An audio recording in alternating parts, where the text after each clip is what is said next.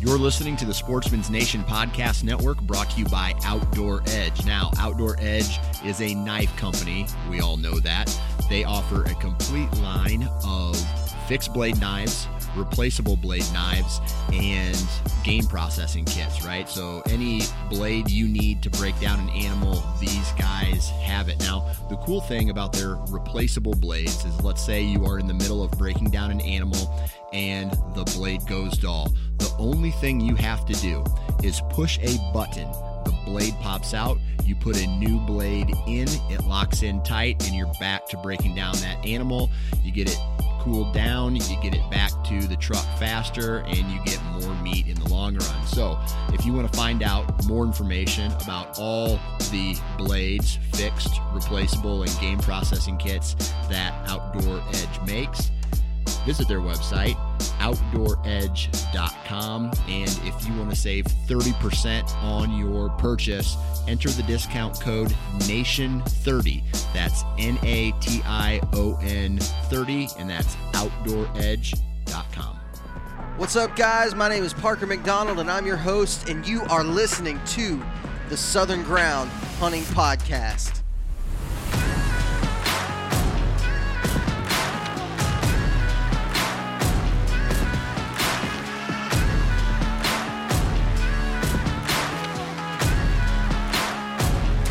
All right, everybody, welcome back to another episode of the Southern Ground Hunting Podcast. I'm joined by my co-host and bearded brethren, Drew Robbins. How's it going, buddy? Good, man. Good. We just got back from vacation. Actually, it was our kids' spring break, and so we went on vacation and dodged storms and all types of stuff. Man, it's been crazy here in North Alabama. It has, this week. dude. So, I mean, did you see the pictures from Birmingham? I did. That was rough. I did. And yeah, it's terrible, man. And so praying for everybody that, lost their homes and all that stuff, because it's been a rough week, man. So, But yeah, we decided to go on a little vacation and just, we planned it a long time ago, and then ended up, spending some time in a storm shelter during our vacation. But it was good. Got to get away a little bit, and I've been following you on Instagram, Parker. It seems like you got away a little bit too, man. I did. So at the church, I had 2 days of rollover vacation time that from 2020 that I didn't use, and I needed to use them before the end of March or they were going to be expired. And so I've just been – actually, I didn't even realize that I had them. I thought I'd used all my vacation time until I looked at it. I was like, you know what? I'm just going to go ahead and look at it real quick and see what it says. Sure enough, I had 2 more days of vacation that I had not used. And so I'm a spender, dude. I'm not a saver very well. Like even with money, yeah. I spend. I don't save very well. So I'm the same way with vacation days. So that's why I just assumed like I used them all. And sure enough, yeah. I had 2 left, so I told my wife, I was like, listen, Easter is going to be tough on a guy who works in a church. Easter week is pretty much like you're not going to get a whole lot of hunting in. I might get a little bit in this weekend, but I'm not going to get a lot. So I told her, I was like, I would really like to be able to go and hunt this place that I had never been before, where I could have basically 3 days. I had to shoot photography for a wedding yesterday, and so I had Wednesday, Thursday, and Friday to be able to go in there and try to figure it out. It's a place in Alabama, it's public land that is typically pretty good for turkeys, and if anybody listens to us a lot and has listened to us throughout turkey season, they know the places that I typically hunt are not very great for turkeys. It's just tough hunting. It's just really tough hunting. There's not a lot of turkeys there, and so I've always been nervous about heading to this new area, just because I haven't had a bunch of time, like back-to-back days, to be able to go and figure it out. It would be a day here, a day there, so I haven't been able to commit to just going to a new place without having any knowledge about it. Well, so I decided to go out there and hit this spot that our buddy that we had on, I can't remember, Drew, if you were on this podcast, but last last turkey season, I guess. At the end of turkey season, we had on a guy named Jordan Pope who killed 3 gobblers like back-to-back days. He was just on a roll there at the end of the season. He had went and hunted this place, and we were talking a little bit, and he literally told me, I'm not going to get too far into the story yet, but I will tell you this part. He told me, he said, man, I got on a bird right here in this spot, and he said, I'm going to tell you about it because I probably am not going to go back. And also, I would like to know that if you kill him, I would like to know that if I just had one more day out there, I'd have been able to kill him. And I said, well, let me sacrifice that for you, you know? And so it was really just it was a good starting point for me to be able to go and be able to get on turkeys, to have that intel. Believe it or not, I never killed that bird that he was talking about, but I did get into some turkeys in that same general area. And so it was a whole lot of fun. We're going to talk about that story today because there was a lot of really good tactics that went into play there. Just stuff, you know, Drew, whenever you're turkey hunting, I know you probably don't know this nearly as much because you haven't turkey hunted much, but when you're hunting areas that are high pressure in public land and things like that, you don't have the luxury of green fields and hay fields and stuff like that in a lot of the public land we have here in Alabama. And so you get into a place that actually has a lot of birds where you don't feel like, man, if I screw this up, I'm not going to have another opportunity. That's how I feel in my home range where we hunt. Right. I feel like if I am too aggressive, sometimes it could mess me up, and I might not ever have another opportunity at a bird. And so going out here to a place where there are a lot of turkeys at, and there was multiple birds gobbling, it really made me try some new stuff, you know, just try and see if it worked. And a lot of it actually did work. So we're going to get into that here in just a little bit. But first, Drew, we got some housekeeping to do. And who do you want to start? Who do you want to start with today? I'll tell you what, Drew. Let's do this. You choose whoever you want to start with, and you run a quick ad for that company. Does that sound good? Sounds good, man. Well, I'm gonna pick 3 just because I love it. And I know you were wearing it all during your turkey hunt this past week, and literally wore the same thing all 3 days of the turkey hunt. Like, never even took. Yeah. I wore the same underwear, the same socks. I slept in my truck, so I was wearing the same pants, same everything, the whole trip. So yes. Yeah. So guys, check out Free Gear and use code Southern Ground. Save you a little bit of money, and I also want to highlight one of their it's called the Wasatch Top, and it is freaking awesome. And what I love so much about it is that it really is probably the best moisture wicking piece of material that I own, and I own all, you know, just a bunch of other brands, and, you know, just like not even camo, just sportswear. This junk, it will lift the sweat off of you, and I just really am loving that piece. And so, guys, go and check it out. StreetAir.com. It's awesome. We love it. We've beat the mess out of it in the last 2 years, and it's held up. The Merino's awesome. The early season pant, which I know we both have, Parker, is awesome. It's real light, real airy. It's just good stuff, man. So guys, go and check that out. Use Southern Ground at checkout and save you a little bit of money. Yep, and it's funny you mentioned that Wasatch. All their names are goofy, and I don't know if I'm pronouncing them right, but right. You talked about the Uinta early season and the Wasatch, whatever you want to, however you want to say it, depending on where you're at, I guess. That's what I wore all week, and it was hot, it was humid, had storms rolling through, so the air was really what's the word? Moist. The air was moist. Yeah. And I stayed great. You know, I didn't use my Merino this time. I wore that Mountain Stealth stuff, and it does great. It does really good out there. Yeah. And again, definitely wore that all 3 days. So if that tells you anything, it tells you that. But all right, so it's my turn, huh? Who am I going to choose? We're going to alternate a little bit. I guess I'm going to choose How about this? I'll choose NuCanoe because you probably have a little more experience with tethered. So NuCanoe is is also one of the great companies that supports our show, and so we really appreciate what those guys are doing, especially for the kayak hunting community.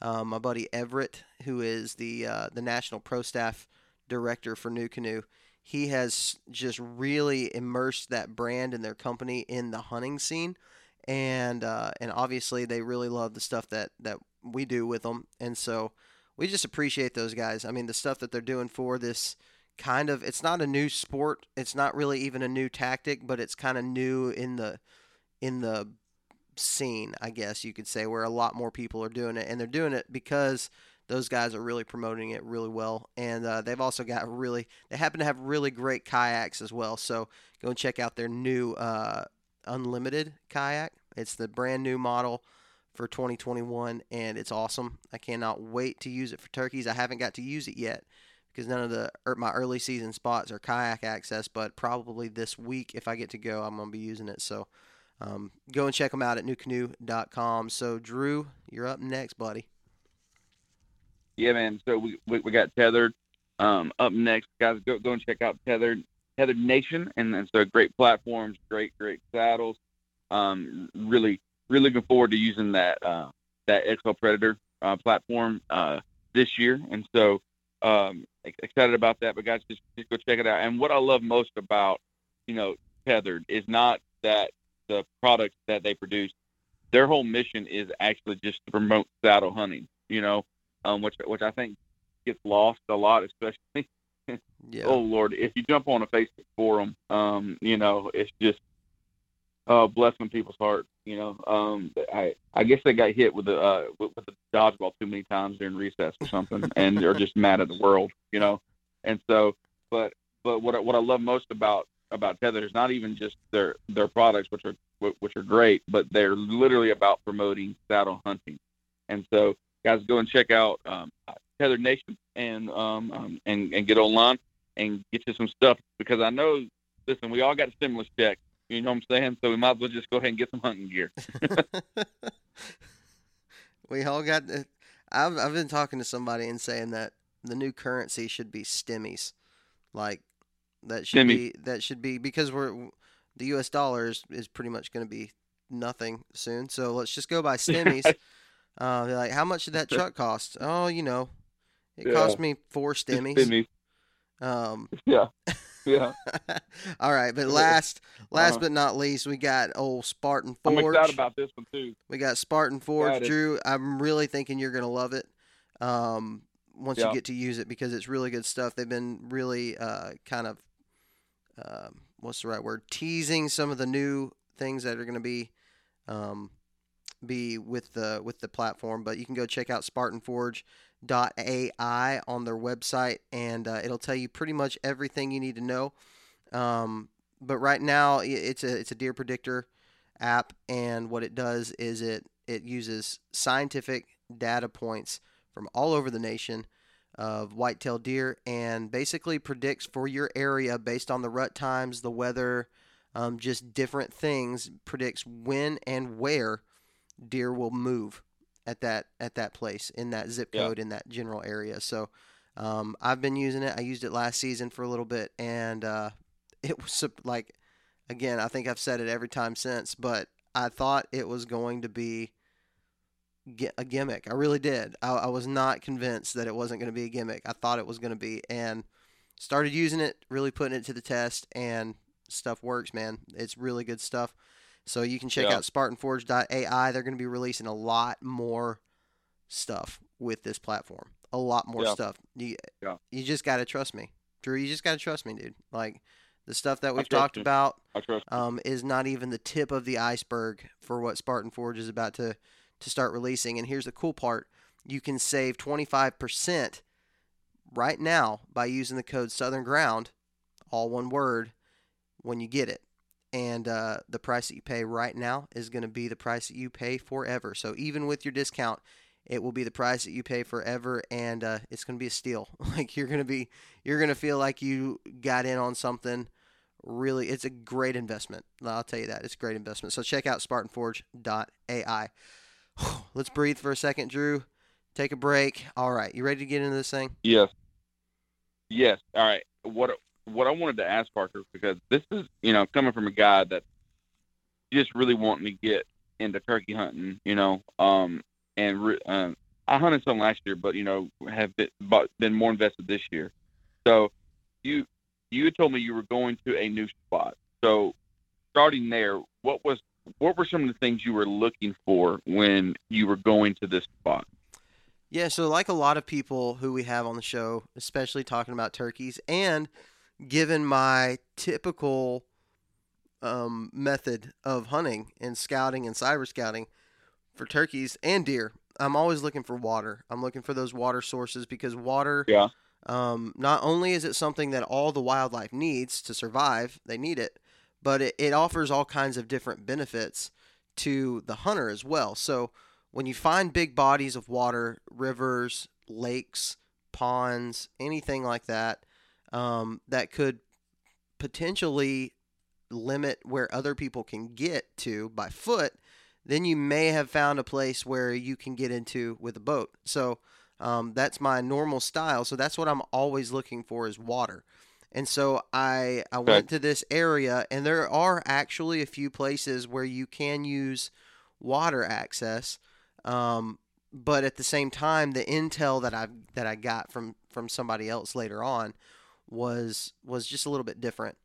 But the things that I'm looking for, aside from water, are going to be long ridges. I like to turkey hunt on long ridges because what it does is it gives me a place where I can cover a lot of ground, especially I can cover it quickly.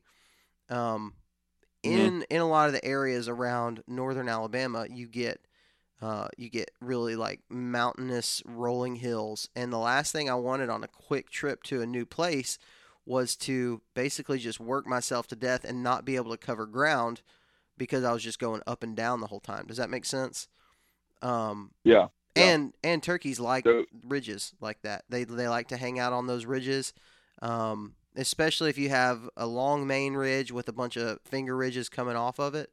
Those are excellent for being able to get in on birds while they're roosting. They like to roost off those points on the finger ridges overlooking a creek bottom and stuff like that. So it was a nice way for me to be able to cover a lot of ground quickly. The other thing that I'm looking for, the same thing with deer, is transition zones. I'm looking for some type of break in habitat.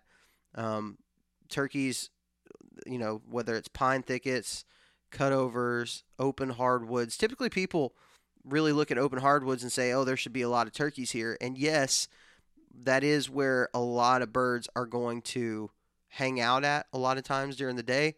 But Drew, I don't know if you remember this opening day last year. Me and you went out, and you remember where those turkeys were roosted at? They were roosted right on the edge of that transition. They were actually in the pines, roosted on a select few pines that were taller, and they flew down into the open hardwoods. It gives them that ability to kind of, float down and glide down. They can glide a little bit further when they're gliding into the open hardwoods. So I'm looking for a lot of that kind of stuff. Parker, going back to that hunt, I can remember you saying, like, as they flew down, you were like, they're in the pines, like that's what you said, like they're in the pines, and as a new turkey hunter, I'm like, okay, cool, it's like, great, they're in the pines, when can we shoot them, like that, and so, but I didn't know that was something that was more not common, I guess. Well, and the other thing, if that makes sense, it is very common to see them in those big, like, longleaf pines, and they really like those. And the other thing too about pines, depending on your access, is a lot of times those pine stands like that, you're going to get quieter. You're going to be able to move through quieter because the pine needles aren't crunchy like leaves. And so obviously that spot that we were in last year, it was very much a that's the property line. The pines are the private property, Right. and so we couldn't do that. We had to access from the hardwoods. But a lot of times in the specific area that I went to this past week, a lot of it was pines. It was very broken up. It was actually broken up really well, and that was one of the reasons why I really liked it. And so first thing, almost immediately from the first day, I started out in pines and worked my way into the hardwoods, and they were doing exactly what I just said. I mean, they were all roosted on the finger ridges, overlooking the hardwoods. I ended up bumping one turkey on the last day, a gobbler actually. I bumped him because he was roosted right above the creek in a big, huge oak tree, like right in the creek bottom. But he was the only one that I saw that was like that. Almost every single one of them was up, top third, just kind of like deer do. They're on a tree that's kind of right there in the top third off of those points. And I don't know if you notice this, Drew, whenever you're deer hunting, but a lot of times where the places that I end up bumping turkeys, like the times when they scare the piss out of you first thing in the morning, it's like 4 o'clock in the morning, and you're walking through the woods, and all of a sudden it sounds like a demon is flying down to grab you. That's that is a wild turkey that you've bumped off the roost. Sometimes 40 of them, which sounds like 40 demons flying down to eat you. It's almost always whenever I'm on those points like that, and it's almost always where if I'm hunting a bedding area, that's kind of where I'm expecting it to be at. So I look for, honestly, my deer scouting and turkey scouting is a little bit, it's very similar in a lot of ways. The good thing, though, is I really, really like to have open hardwoods somewhere close by, as far as like to be able to actually, that's where I'm going to typically like hunt at, is those open hardwoods, especially once they roost and everything like that. That's where I'm going to be doing the majority of my hunting at, but all the other things offer different things for the turkeys. And so that's kind of, and I'm by no means, like, I would consider myself to be a pretty solid deer hunter, and I would consider myself to be fairly amateur at turkey hunting, but I really try to go about it the same way that I do deer. And I talked about it on a podcast. I think it was actually a podcast I was a guest on maybe in the last month or so, and I can't remember which one it was, but it was the Whitetail Distraction podcast. I went on there as a guest, and I basically told him this, like, I'm not a great caller. I don't really consider myself to be a great turkey hunter. But if you work hard enough, if you got a lot of grit, like, that's the number one. Yeah. That's the number one thing. So as we're talking about all of this stuff throughout the season, if I kill more birds, just know that the most important factor that goes into that for me is just being there and working really hard, like covering a lot of ground and doing just a little bit extra, because I know if I want to be successful by turkey hunting, it's not going to come easy. It's going to be hard. It's going to be a lot of hard work and getting up on mornings when you really freaking don't want to get up. So that's throughout the season, guys. If you're listening to this and you hear me talk about things, just know, like, the most important thing is just grit and determination, and eventually it'll all fall into place. Yeah. Did I answer your question good? Yeah, man. I'm. Yeah.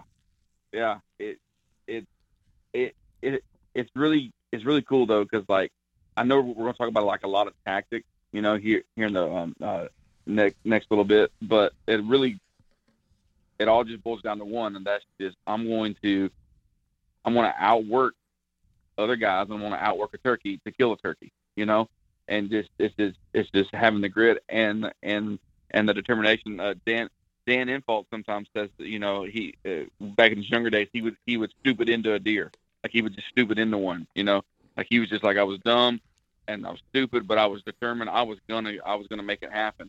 And there's a lot of tactics that we're gonna talk about, but above all else, just the tenacity to say, okay, I'm gonna stick with it, But also, in saying that, I know here the turkey population is not the best, and so just like you said earlier, like, if you if you miss your chance sometimes here, like you might as well just go ahead and head back to the house and get a biscuit, because like there's not a 3 or 4 gobblers just tearing it up two hollers over.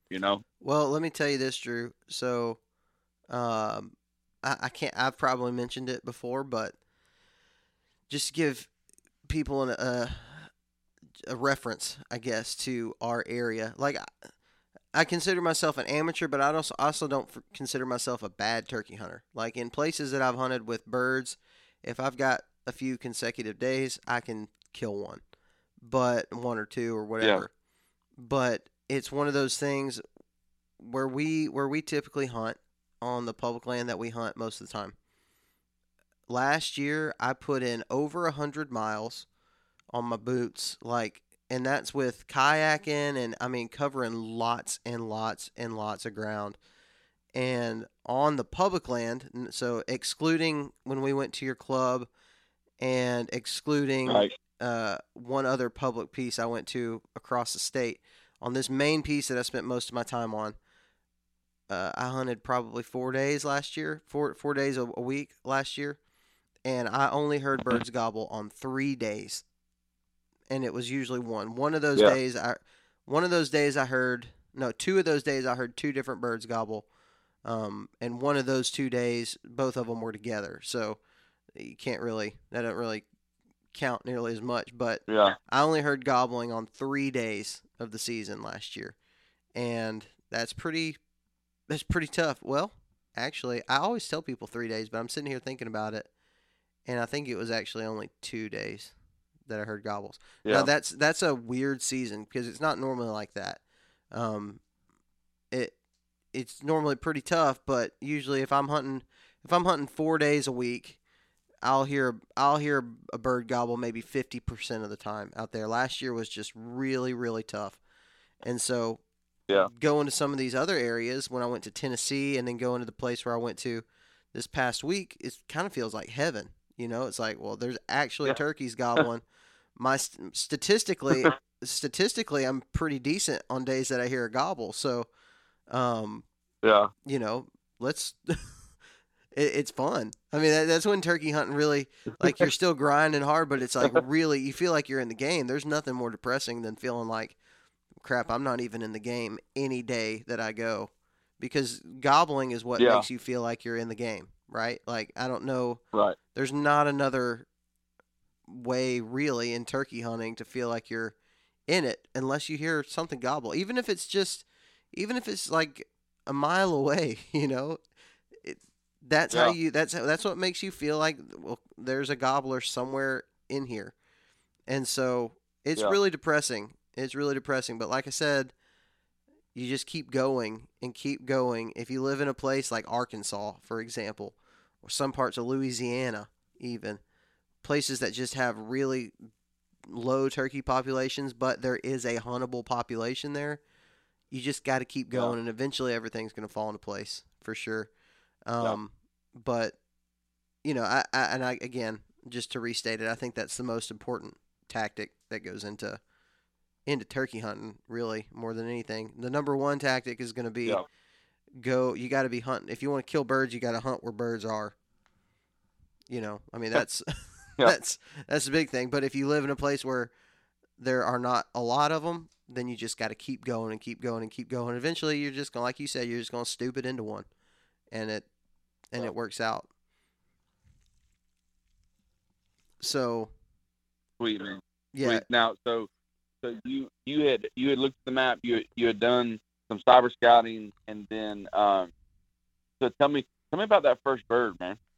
Yeah. So like I said, I kind of got some intel from my buddy Jordan about where one specific bird was at, and it was he was not garholing me at all. Like I said, he wanted proof that he could go in there and kill him if he had one more day. So I went in there, went in real quiet, kind of with the idea that there might be a bird roosted in this one spot, and I kind of had to sneak into it. And so I went in there early. I actually slept on the road. It was rough. I got in about 12 o'clock, just went straight to the spot, because this area has a lot of pressure. It really does. Or this, like the whole piece has a lot of pressure from out of state non-residents and everything like that. And so I was like, I'm just going to go ahead and leave tonight, and I'm going to go up. I think I went up Tuesday night after work. I ended up getting to the area about 12, and I just slept there. And I wanted to be able to have that area, you know, be the first one there. And so I woke up. I ended up waking up about 4:30 in the morning just to watch trucks, just to see how many trucks went by. And I think I had 4 or 5 right there around 4:30 and 5 o'clock roll in. And there may have been some more that came in before I woke up, but I think it was about 4 or 5 trucks that went by and started making my way down in there. And so it's a big, huge. I have to basically go down a ridge into a creek bottom and then pop back up. And but this one pin that he had sent me where this bird was roosted at was actually on my side of the ridge, of the road side of the ridge. Only about 200 or 300 yards off the road is where he was roosting at. And so I had to really sneak in there. Well, I got in there, and I kind of got to where I was overlooking that bottom on kind of a high point. And that bird wasn't gobbling, but like 4 other birds were gobbling like crazy on all sides of me, like just going nuts. And eventually that one that he told me about started gobbling. He gobbled maybe twice or so. And so I ended up going towards the ones that I felt like were firing off the most, that I could really pinpoint, and trying to set up on them. And it's one of those things, like I said, where, you know, when you are used to not having gobbling turkeys and all of a sudden you've got 5 of them around you, you really start getting confident. You're like, man, I'm going to kill something today. And that's exactly how I felt, man. And it's almost one of those deals like you're maybe worse off that way because you don't know what to do. You don't know. I can't go anywhere without running in and bumping one of these things off. Somehow I got to get in between all of them or pick one, and I just don't know really what to do. I'm not used to this. I'm not used to actually having turkeys around to hunt. And so I ended up just kind of really going and sitting right in the middle of all of them. And I didn't call like at all until a little bit later, until the sun started, you know, really peaking, where it was getting within, you know, 10 to 15 minutes from fly down. And so what I wanted to do in that, and this could be wrong, there could be some really seasoned turkey hunters listening to this saying that was stupid. But I hate overcalling. I do not ever want to be the guy, especially when I have stuff on YouTube. I don't want to be the guy that people comment and be like, you called too much. I would rather not call enough, really, than call too much. And so I waited until I could pinpoint one that was gobbling the absolute most. I ended up getting a little bit closer to him, and it actually happened to be 2 birds that were roosted right there together. And got really close to him and started doing some tree yelps, just really light and not very much. I think I may have done like 2 sequences of tree yelps, just really soft, just, you know, and just to let them know that I was there. And conveniently, I had actually busted a hen off the roost right there in that spot.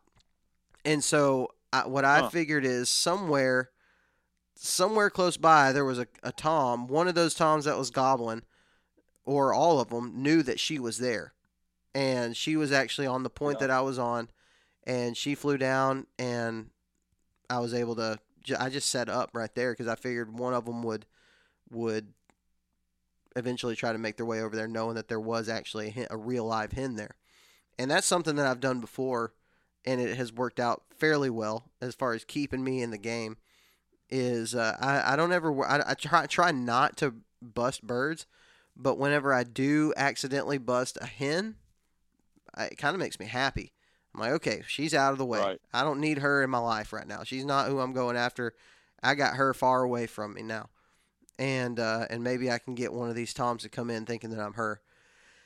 So I did that, and I sat there, and I probably sat there, man, for probably 30 minutes or so, and only did like maybe 2 sequences, and all the birds ended up flying down, and I was able to kind of pay attention to where they were moving to. And there were these two birds that were across the creek from me that once they flew down, they were slowly getting closer and closer and closer. Very slowly, but they were definitely getting closer. And so that was one of those things for me where I knew I was going to have to get across that creek and onto their ridge if I was ever going to do anything. I was on a point overlooking the creek on the opposite side. They were interested and they were coming closer, but I had to figure out a way to get across that creek. And I've heard people say, turkeys, if they want it bad enough, they'll cross the creek or they'll fly across or whatever. And I know they will, but I've also seen probably more times than not where they just hang up and they do not want to cross that creek.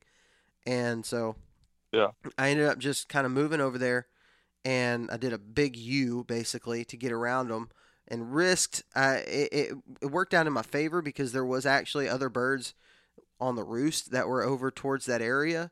But once they flew down, I was able to confidently know that I wasn't busting those birds that were gobbling on the roost over there, if that makes sense. So I didn't want to push in too far early while they were still in the tree and they could see me from up high.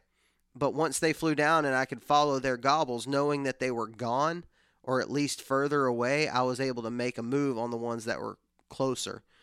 And so I just pulled a big U, went up on top of that ridge, and it was really actually pretty quick from that point forward. I sat down on the very top. There was kind of a thicket, like a little bitty tiny thicket up there, and I was able to sit down basically right in the middle of it.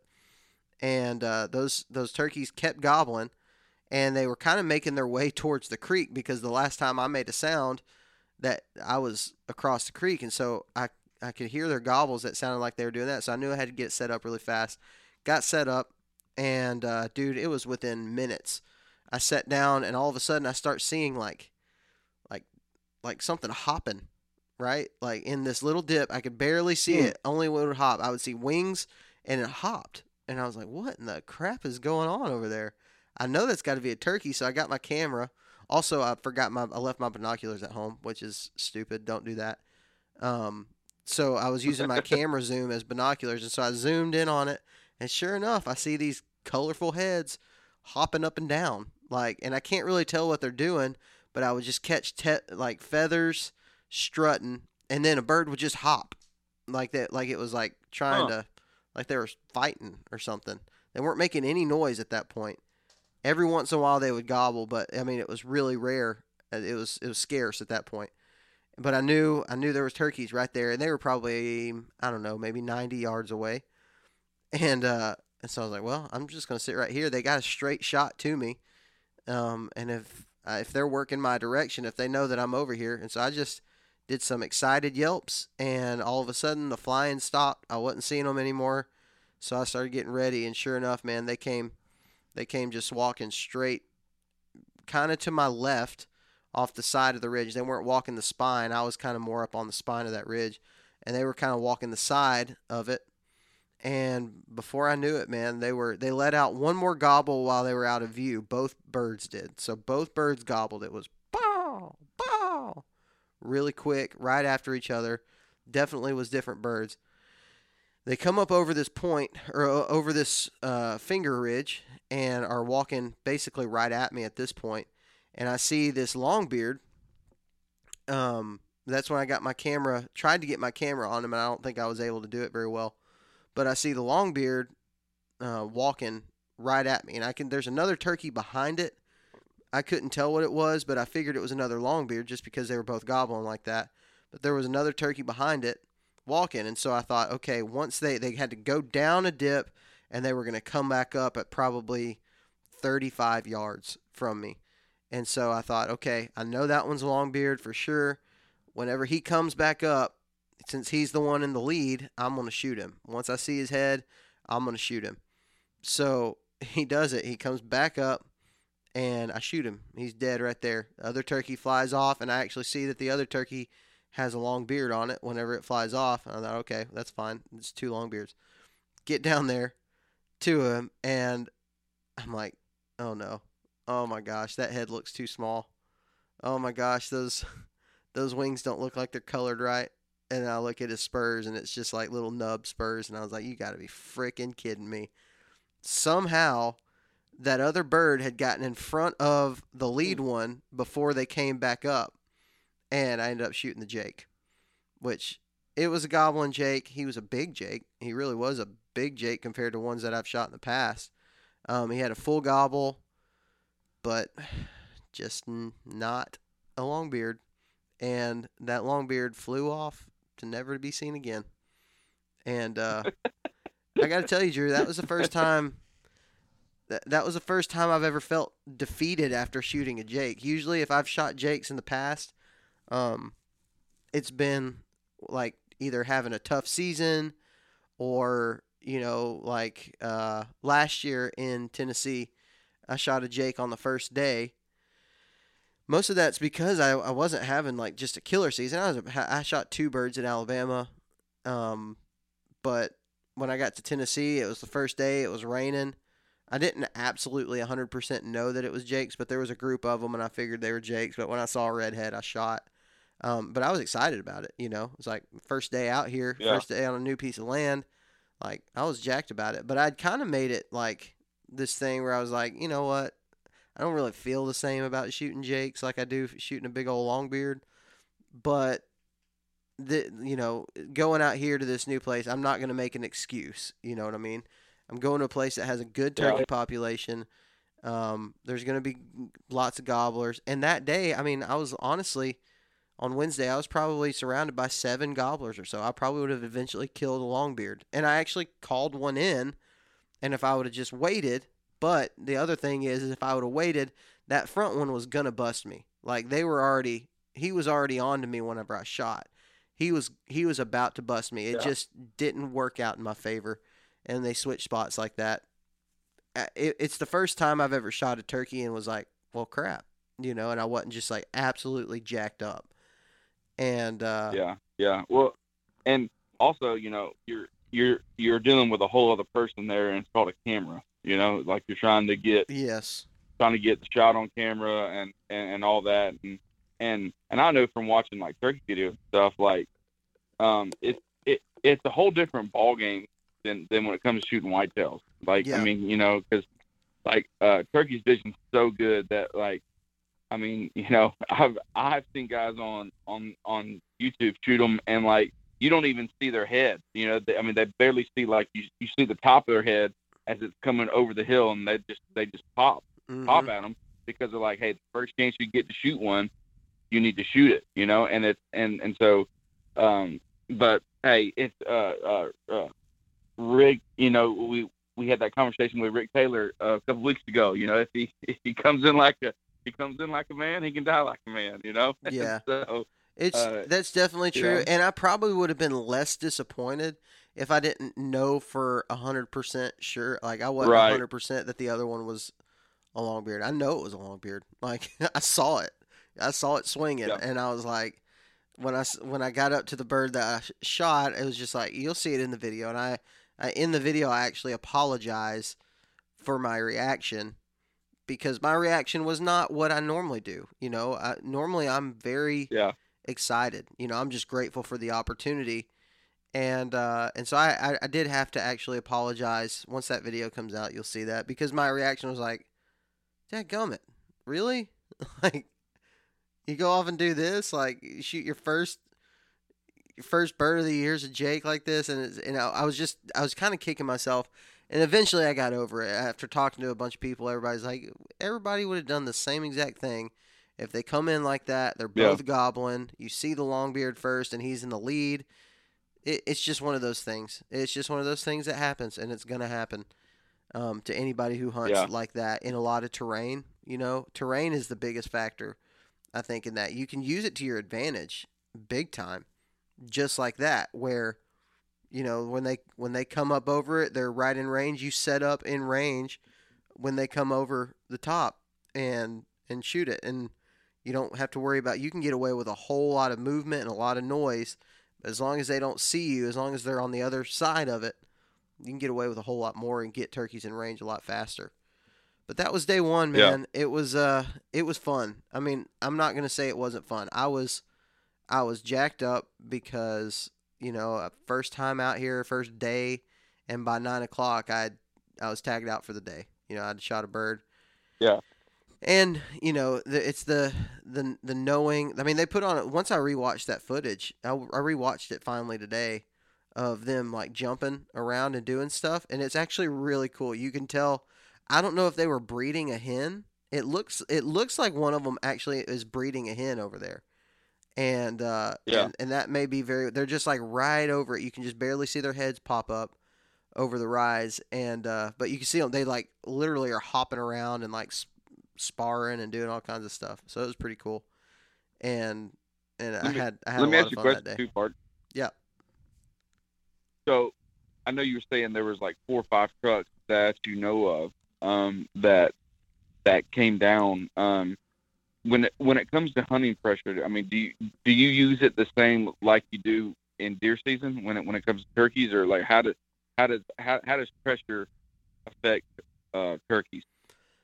So what you'll find out in the next story of the last day is kind of what can happen. But here's kind of in a nutshell what can happen with turkeys. Deer don't make noise, right? Like you don't have 5 hunters going after the same buck because they heard him grunt. They may have gotten pictures of him, but he's going to move around. They're not actively working closer and closer and closer into him. Turkeys are a different story because you can hear them for, a mile. And so every hunter within that, if their area is slow and that's the only gobble they've got, they're going to go after that one that they can see, and most the one that they can hear. Most public land hunters, I would say, a good bit of them, especially if they're hunting areas and they're used to hunting areas with a whole lot of terrain, they don't have any problem, humping up several ridges to go try to kill a turkey. But I think people kind of they kind of stand up on their, I don't know, give their own accolades by saying, I hunt where nobody else is getting into, and I'm going all deep and all this stuff. There's a lot of people doing that, especially public land turkey hunters.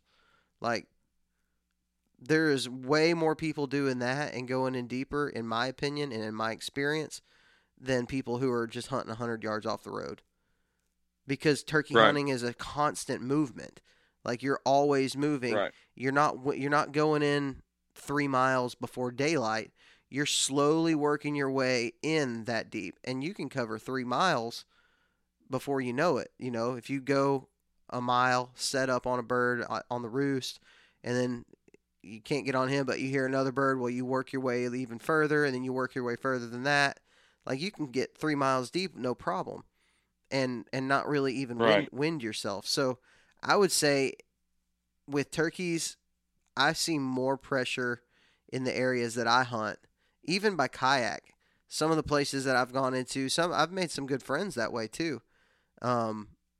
Where you just kind of have a mutual respect for each other because y'all are all putting in the work. The thing that really pisses people off is when when you're parked in an area and somebody comes in right behind you. That's the thing that pisses people off.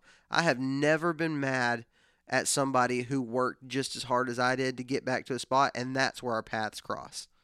But whenever they see your truck and they go in there anyways, or go and park right next to you, that's the stuff. I mean, you're talking about hundreds of thousands of acres of public land that somebody can go into, and they chose that one spot that you're at. That's just not cool. It's just not cool at all. Right. And so that really kind of goes into this next story, though, of what happened with I ended up shooting another bird, and that really goes into the next story. So that was Wednesday when I shot the first one. Thursday was the day when all the tornadoes came through, and I could not hear. Drew, I don't think I would have heard a bird if it was gobbling 10 yards away from me. I mean, it was so windy. From the beginning of the morning, it was windy. Just super stupid windy. So I didn't hear a whole lot. Next day, I go in and get on this bird early in the morning. He's gobbling. He's really the only one I hear gobble.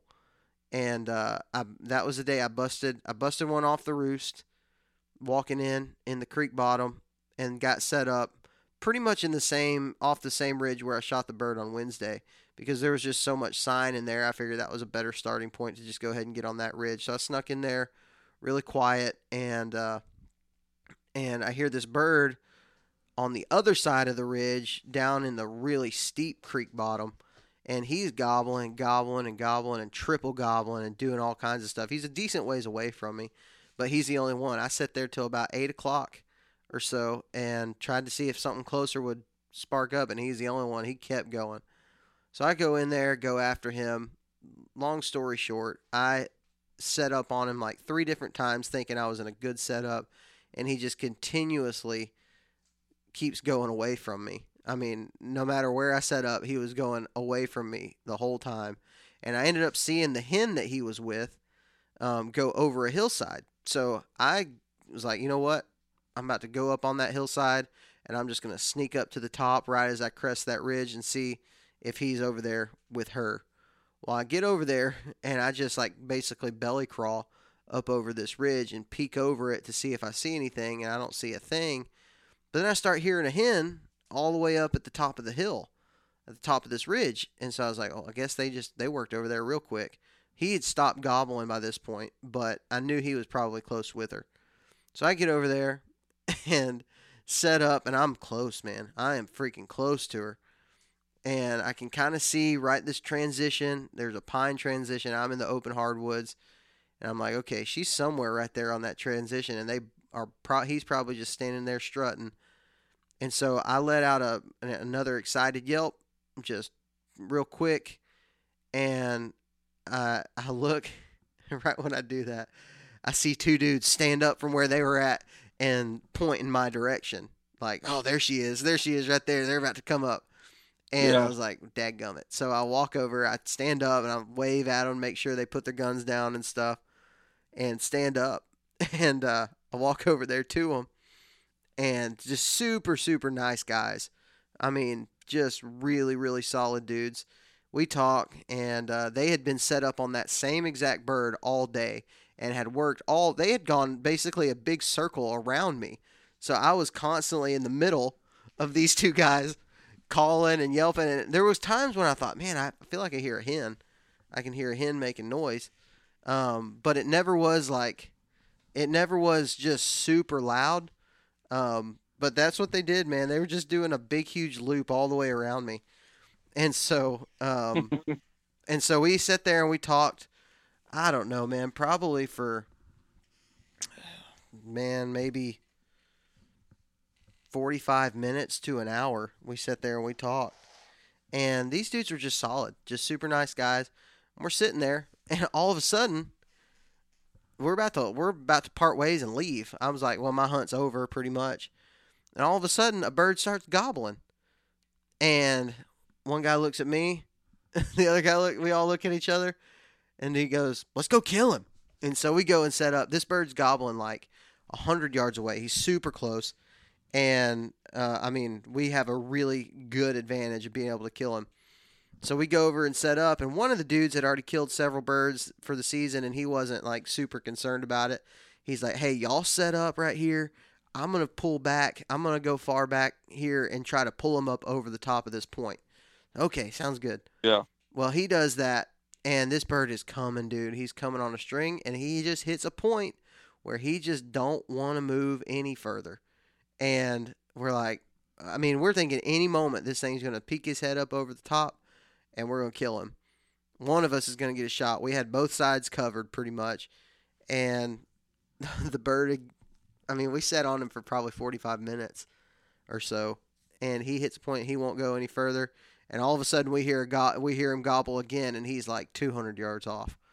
Like way far away. We're like, well, he's gone. Still cool. That was a great way to end the trip. We kind of cut our losses, gather up all our stuff, and go back to where we were talking at. And I told him, I was like, y'all, this is a pretty good tactic.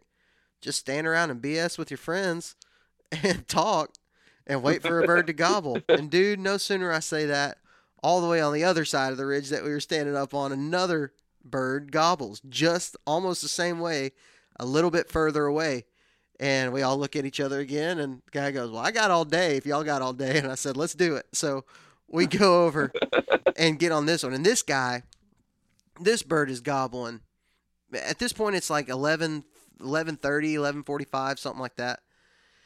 So we figured he was probably a lonely 2-year-old or something like that, that his hen got away from him, went to nest, and he's getting lonely. He's looking for another one.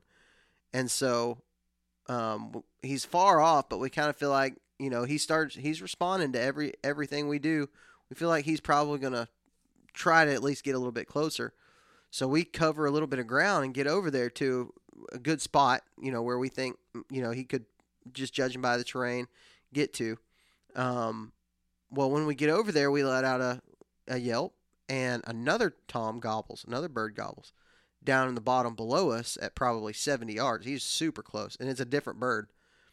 And so we all look at each other again. I mean, it's kind of like, this is awesome. This is cool. This is how turkey hunting's supposed to be. And let's go over. Let's try to kill this one. So we all turn around, get set up. That bird does almost the same thing that the first one does. We're up above him. He's down in the bottom, and he's coming. And we're just waiting for him to peek his head up over the top of that ridge, and he just never does. And we eventually hear him gobble far away, and we're like, well, okay, well, I guess it's time to go back to the truck. Well, no sooner than we do that, old boy that was a long ways away at first starts gobbling his face off right behind us. I mean, within 150 yards probably. He's close, and he's coming, and he had covered, dude, I'm not lying, I'll bet that bird covered 500 yards or so. Like, he was wanting it. He was a long ways away, and we got him in right there.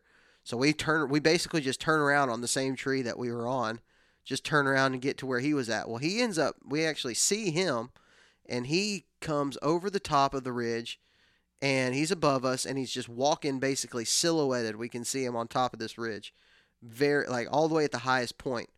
And he's just looking, man, like, where is she at? I want her now.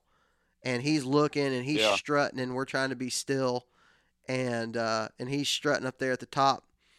Well, he just won't come down onto our finger ridge that we're set up on. So he goes over the top to where we can't see him anymore, and just stays there. I mean, probably for 15 minutes, he's just gobbling at everything, and we know he's probably just up there. We can't see him, but we know he's probably up there on that flat, just strutting, waiting for the hen to come to him. So we make the decision. All three of us are going to go and get on the slope of the ridge that he's on top of, and just at that super extreme angle, try to get him to where he'll just peek his head over the top looking down. And we sit there, dude, for 45 minutes on that steep angle, doing everything we know how to do. I mean, the one guy that was calling, he drops all the way down into the creek, scratching, and that bird's going nuts. And he's within 40 yards of us, but we just can't see him. And this dude goes down to the bottom and starts scratching and calling. And me and the other guy are just sitting there waiting. We're just like, okay, he's going to come up. Any moment now, he's going to do this, and he never does. So I look at him. Well, this guy's name is Chad. And I look over at Chad, and I was like, dude, I'm about to crawl on him. I'm about to just crawl up there and try to get a shot.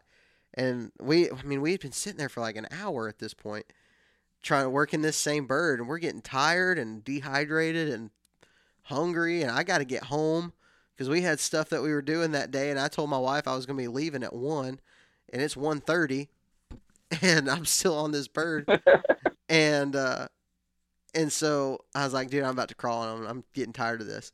And so we crawl up this ridge, just scratching and really slowly. And I look over at Chad, and Chad gets to the top, and we got a blowdown right in front of us that really works out to our favor. And he looks over, or stands up, and that's when I know he's about to shoot him. He's about to shoot, because he wouldn't stand up like that. As soon as he stands up, I hear pop, pop, pop, pop, and I hear the bird putting away, and he stands up and he shoots. Well, in that moment, I'm like, well, heck yeah, we got a bird down. That was a team effort. That was a lot of fun. Well, when I look over the blowdown, that bird is still running, and he is not running slowly. Like, he's trying to get out of there. And I was like, oh crap, he missed. And so I raise up and I shoot and I miss. I missed once, and I think I may have grazed him because he kind of popped his wing a little bit. But Yeah. it wasn't a lethal shot. And reload another one. Well, Chad over there, he can't get another round chambered. Like his gun's jammed or something like that, and he can't get another round chambered. So he's like struggling to get it. So I shoot again and ended up rolling it, and he died right there. And dude, I was jacked up. It was another ugly turkey hunt, like not a Primos turkey hunt. I'll tell you that. That's for sure. Yeah. That's not the stuff they show on The Truth About Hunting. But it is. Yeah. It's my truth. You know, like It is the truth. we're gonna Yeah. we're gonna get really politically correct on this. This is my truth about hunting. Is that most of my turkey hunts end or happened similar to that. Like we just crawled on it and he was running and I shot him. Or I missed first and then I shot him. I've killed more. I don't know how these jokers do this stuff with single shots. I would not have half the turkeys I've killed if I had a single shot. Because I missed most of them on the first shot. And I just couldn't do it. But it was cool, man. I think the thing that I really wanted to say about that hunt, and then we can pretty much end it because I just wanted to tell the story because it was fun. But the thing that I can really say about that hunt is that I was a lot more ballsy in the moves that we made, knowing that, you know, on that one, I was about to go home. I had nothing to lose. I was about to leave. I wasn't going to be able to get on another bird. I needed to make it happen fast. And so, you know, I wasn't afraid to do something. But on all the other ones, I wasn't afraid to take a risk and to try to push it maybe a little bit more because I knew that probably I was going to have another opportunity that day to kill a turkey. And that time, within 3 hours, we set up on 4 different turkeys. And that was between 10:30 and 1. We set up on that many birds. So you can really be more aggressive. You watch guys like the Hunting Public and Catman and Dave Owens and some of these dudes, the Untamed, they do it as well. They get really, really aggressive turkey hunting and do things that you wouldn't even imagine trying to do in the turkey woods. And I think the reason why they do it is because, I mean, you're talking about guys who get to hunt a lot of turkeys. Like, they get to just do it all season long. And so knowing that they're going to have more opportunities, it forces, or it allows you to be a little more aggressive and a little more ballsy because you can get away with that stuff with turkey hunting. It's so weird. I don't understand how they can hear the slightest little peep of a call, but your voice doesn't spook them. I don't get it. But for some reason, that's the way it works. I mean, we were literally standing there talking. And, I mean, when that bird was up on top of the ridge, the one I ended up shooting, we were like, the one dude was back behind us like 50 yards, and he's like, "Is it working?" I mean, like, we're talking. And that bird's just sitting up there at 30 yards gobbling, not even caring about that, but he can hear the slightest little scratch in the leaves, you know? You can really get away with a lot of things in the turkey woods. You can get away with so much. And I think a lot of guys end up, like, screwing themselves out of killing a bird that they're on because they try to just sit and wait for him to come. And a lot of times he's not going to. And so it's a lot prettier if he does, you know.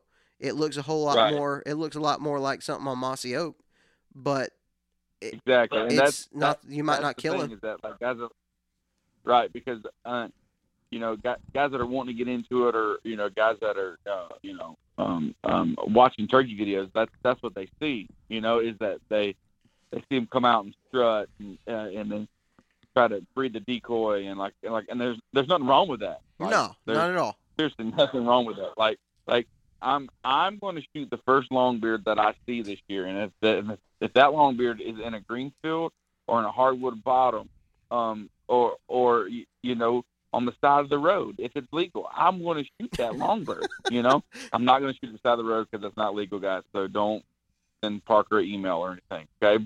But like, if it's on my club and he walks in our green field, you know, I'm gonna do my best to kill him on the first shot, which is probably not gonna happen. But I have 3.5, and so I'm gonna literally shoot until I can't see him no more. You know? Yeah, But I kind of think the best turkey is a dead turkey, and exactly, and you like do what you that's the have thing. to So do. if you, yeah, and like watch the videos at school, and like you can learn some things, and like you can learn from other people and stuff like that. But man, I don't care how he dies or like what tactics that I use to get him dead. I just want to get him dead. Yep. I'll tell you, Drew. Turkey hunting is one of my. This type of turkey hunting is some of my favorite type of hunting, and a lot of the reason is because of. I mean, it's always it can be so different. Like when I was a kid, turkey hunting just did not do it for me. When it was spring turkey season and they were playing all the turkey hunting, you know, the Drurys and Mossy Oak and Primos and stuff like that, turkey hunting just didn't get me going. And part of it's because watching those kind of hunts, those guys I love I'll tell you my favorite podcast to listen to right now is Cuz Strickland Fistful of Dirt. Oh yeah, man. That's my favorite Me too, podcast to brother. listen to because he is like Papa Cuz. Like I want him to be my grandpa. I love those guys. I love the stuff that they've done. But the videos they didn't like get me just fired up about turkey hunting. Those guys have done more for turkey hunting than anybody I know of, but the videos weren't my favorite to watch because once you've seen a turkey hunt on a field, you've seen every turkey hunt on a field. It's just one of those things. You wish that they work out that way. You set up on them on the roost and they fly down and you shoot them in the face. Like those are great whenever they happen, but I literally have never had that happen to me. I've actually never killed a turkey on the roost. Most birds that I've killed have been between 9 and 4, probably. I've never killed one. Mm-hmm. I've never killed one right off the roost first thing in the morning. But what I was saying is I like watching these style of turkey hunts, knowing here's one thing that I know. If somebody has a hunt like this, they're probably not getting the shot on camera. I don't give two flips about it. Right. Because dead turkey's dead turkey. It's not the same as a deer. Getting a shot of the deer is not, to me, for my consumer, viewer pleasure. I don't care. I want to watch a cool turkey hunt, and what I want to do is try to learn something from that turkey hunt. Like, what can I get away with? I remember watching a video, I believe it was Dave Owens and his dad, possibly. And they were on a bird, almost a similar situation, and they ended up just crawling over the top of the ridge and shooting it. And I'm just trying to kill turkeys. They don't got to be perfect. Yeah. As long as I get to come home with a bird, I don't care. Anything short of shooting it on the roost, I don't really want to do that. If it's legal in your state, I don't care if you do it, but it's not really what I want to do it for. But man, if it's if I'm hunting on private land and the turkeys come out in a green field and I got to stand in their way and just ambush them, I don't care. That don't bother me. I like the game and I like it when they play the game. But dude, I want to see a turkey die. And so whatever way it takes, however you have to do that, that's what I'm going to do. And so I'm learning and slowly learning the things that I can get away with. And these times whenever I get to go to a place that does have a pretty decent turkey number and I'm able to, I guess, experiment with it, it teaches me a lot. It really teaches me a whole lot about what I can and cannot do when it comes to hunting turkeys. And whenever you're hunting a low density, low turkey density population, whatever, it's hard to make yourself do that. But I think because I started my season like this, in this place, going home and hunting my home turf, whenever I do get on a bird that's gobbling, maybe once or twice this year, I'll be more aggressive. I'll be more willing, and that happens. It's a journey. It's a progression. That's really what it is. Yeah. You progress as a turkey hunter and learn these different things, and hopefully see turkeys die along the way. So, Drew, I'm hoping that this is your year where you get to really experience that for the first time. I'm gonna try to. You need to go with me because I'm gonna be going to this place again this season. You need to just go with me, and we'll go for a day and try to kill one or I'm down, two. Dude. Or two. Yeah. I'm down, man. Two would I just wanna... be great. But man, do you feel like we covered kind of the basis of what we were talking about? I really like these scenario type stories for turkey hunting because I think people are probably, somebody listening to this is going to find themselves in the same situation this turkey season, and I'm hoping that it helps them. You know, I want it to. Yeah, man. Yeah. I want it to help them. And it's also cool to hear too that like not every guy that you meet on public land is just an absolute terrible person. You know. I thought you were going to say something else. You know, you can actually. You said not every guy you meet on public land is an absolute. Like I thought you were going to say something else. No, I was just going to say just an absolute terrible person because like that's the you know, that's what everybody thinks is that, you know, and but like you could meet up with some dudes and start shooting the bull on top of the ridge, and all of a sudden you hear 3 different gobblers. Dude, you know? And we got to share a really cool hunt together and be excited for each other. I felt bad, Chad. He missed that bird, and you know I would have been super jacked up if he killed it. Like we worked for it. We all put in the work for that, and so I also feel different too. I didn't mention this, but I feel different too. Most of the turkeys that I've ever killed, I killed by myself. Right? Like I called them. I did everything. I don't think I've ever shot a turkey that I did not do everything myself 100%. And so this one was a little bit different. Once I met up with these guys and the one guy was more, he wasn't so concerned about shooting, I didn't pick up a call from that point on. And it was his calling and really a team effort of making this bird die ultimately. And so it's a really strange feeling, but man, it was so cool.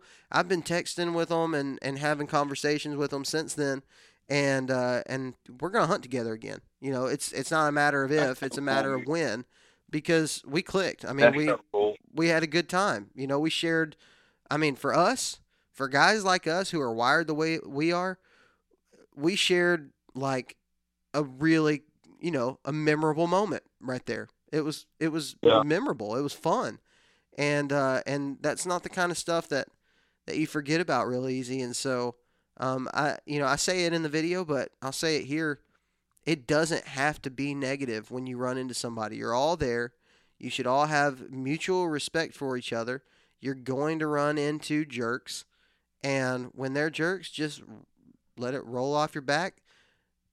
But sometimes you're going to meet some really nice people. And those guys are locals to that area. Here's how it worked for me, okay? These guys are local to the area. They know it really well. They kill a lot of turkeys off of this area. And they're like, dude, let's get together next time. Let's do it again. We'll hook you up. We'll get on some more birds. And I'm like, yeah, absolutely. You know, I mean, just that, me walking up and being nice and not being like, what the heck you guys doing over here? I've been hunting this bird. The fact that I just walked up and I was nice, shoot. I mean, I made hunting buddies for life. So it doesn't have to be negative. It can be fun. It can be positive. It can be a really good thing for you if you won't be such a freaking jerk and be like every person that is on Facebook. I'm about to quit Facebook because some of you jokers wake up every day and decide to be miserable and be rude on social media, and I'm so sick of it. I am so sick of it. I try not to call anybody out on their bullcrap on the podcast because I know everybody's listening to this, and I really appreciate it. But some folks on those pages, turkey hunting and saddle hunting pages specifically, just are incapable of being kind. Like they're anyways, I don't want to get on it because like I have zero for that bull. Like, it's just stupid. So if you know that you're that way, yes, I am talking to you. You don't have to freaking listen again. I do not care. Just stop acting like a douchebag on Facebook and on Instagram and on YouTube comments, because nobody cares about your opinion except for you and maybe your mama. Like, anyway, Drew, we're going to have to get off of that because that ticks me off. I can tell. Yeah. That ticks me off. But yeah, so hopefully we can. I know with Easter coming, with both of our jobs being pastors, that it's going to be a tough week to get out and do it. But I might be able to swing maybe one morning. I like how I just said douchebag and you decided it was a good time to remind me that I'm a pastor. No, I'm reminding everybody else. But so hopefully we can get out and take all our frustrations out on turkeys. Yes. Rather than on the keyboard warriors, Yep. And but man, I'm really looking forward to getting that first one called in and get them dead. Dude, let's get them dead, bro. Hey, I'm excited about it. Good start for turkey season. I'm jacked up. Good luck to everybody else who's going to be out there chasing turkeys all across the South. If you got out-of-state trips, good luck. Drew, I'm going to Tennessee in 2 weeks, I think. 2 weeks from tomorrow. No, 2 weeks from right now. I'll be on my way to Tennessee trying to kill turkeys up there. So I'm excited about that. Hopefully we can get a couple more down here in Alabama before then. But let's wrap this thing up. You want to? Let's do it. All right. Guys, make sure you check out the people and the companies that support this show, and that is NuCanoe, Tethered, Scree Gear, and Spartan Forge. Go check out all those companies. They all offer incredible products that we really actually believe in, and we know you'll like them too. So go and check out all those companies online, on social media, whatever. You can also check out the Southern Ground Hunting YouTube channel. Everything that we just talked about, this whole story, is going to be up on YouTube at some point. I'm going to leave that open-ended because I don't know when I'll have time to edit the videos, but at some point I will be editing those videos and putting them up. But we have lots of turkey content there, lots of deer content as well. So check out Southern Ground Hunting on YouTube, and also on Facebook and Instagram. It's Southern Ground Hunting. You'll find us there.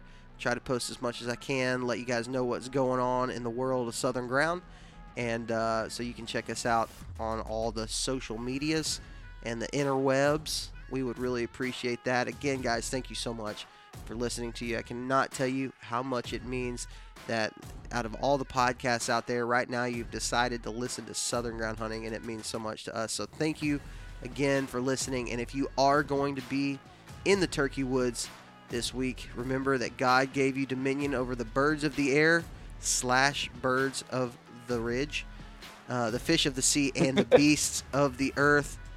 We might need to change that, Drew, for turkey season, like the dinosaurs that roam the ridges or something like that. I feel like the turkey is more closely related to a raptor than it is a bird. Anyway, go out and exercise that dominion. We'll talk to you next week.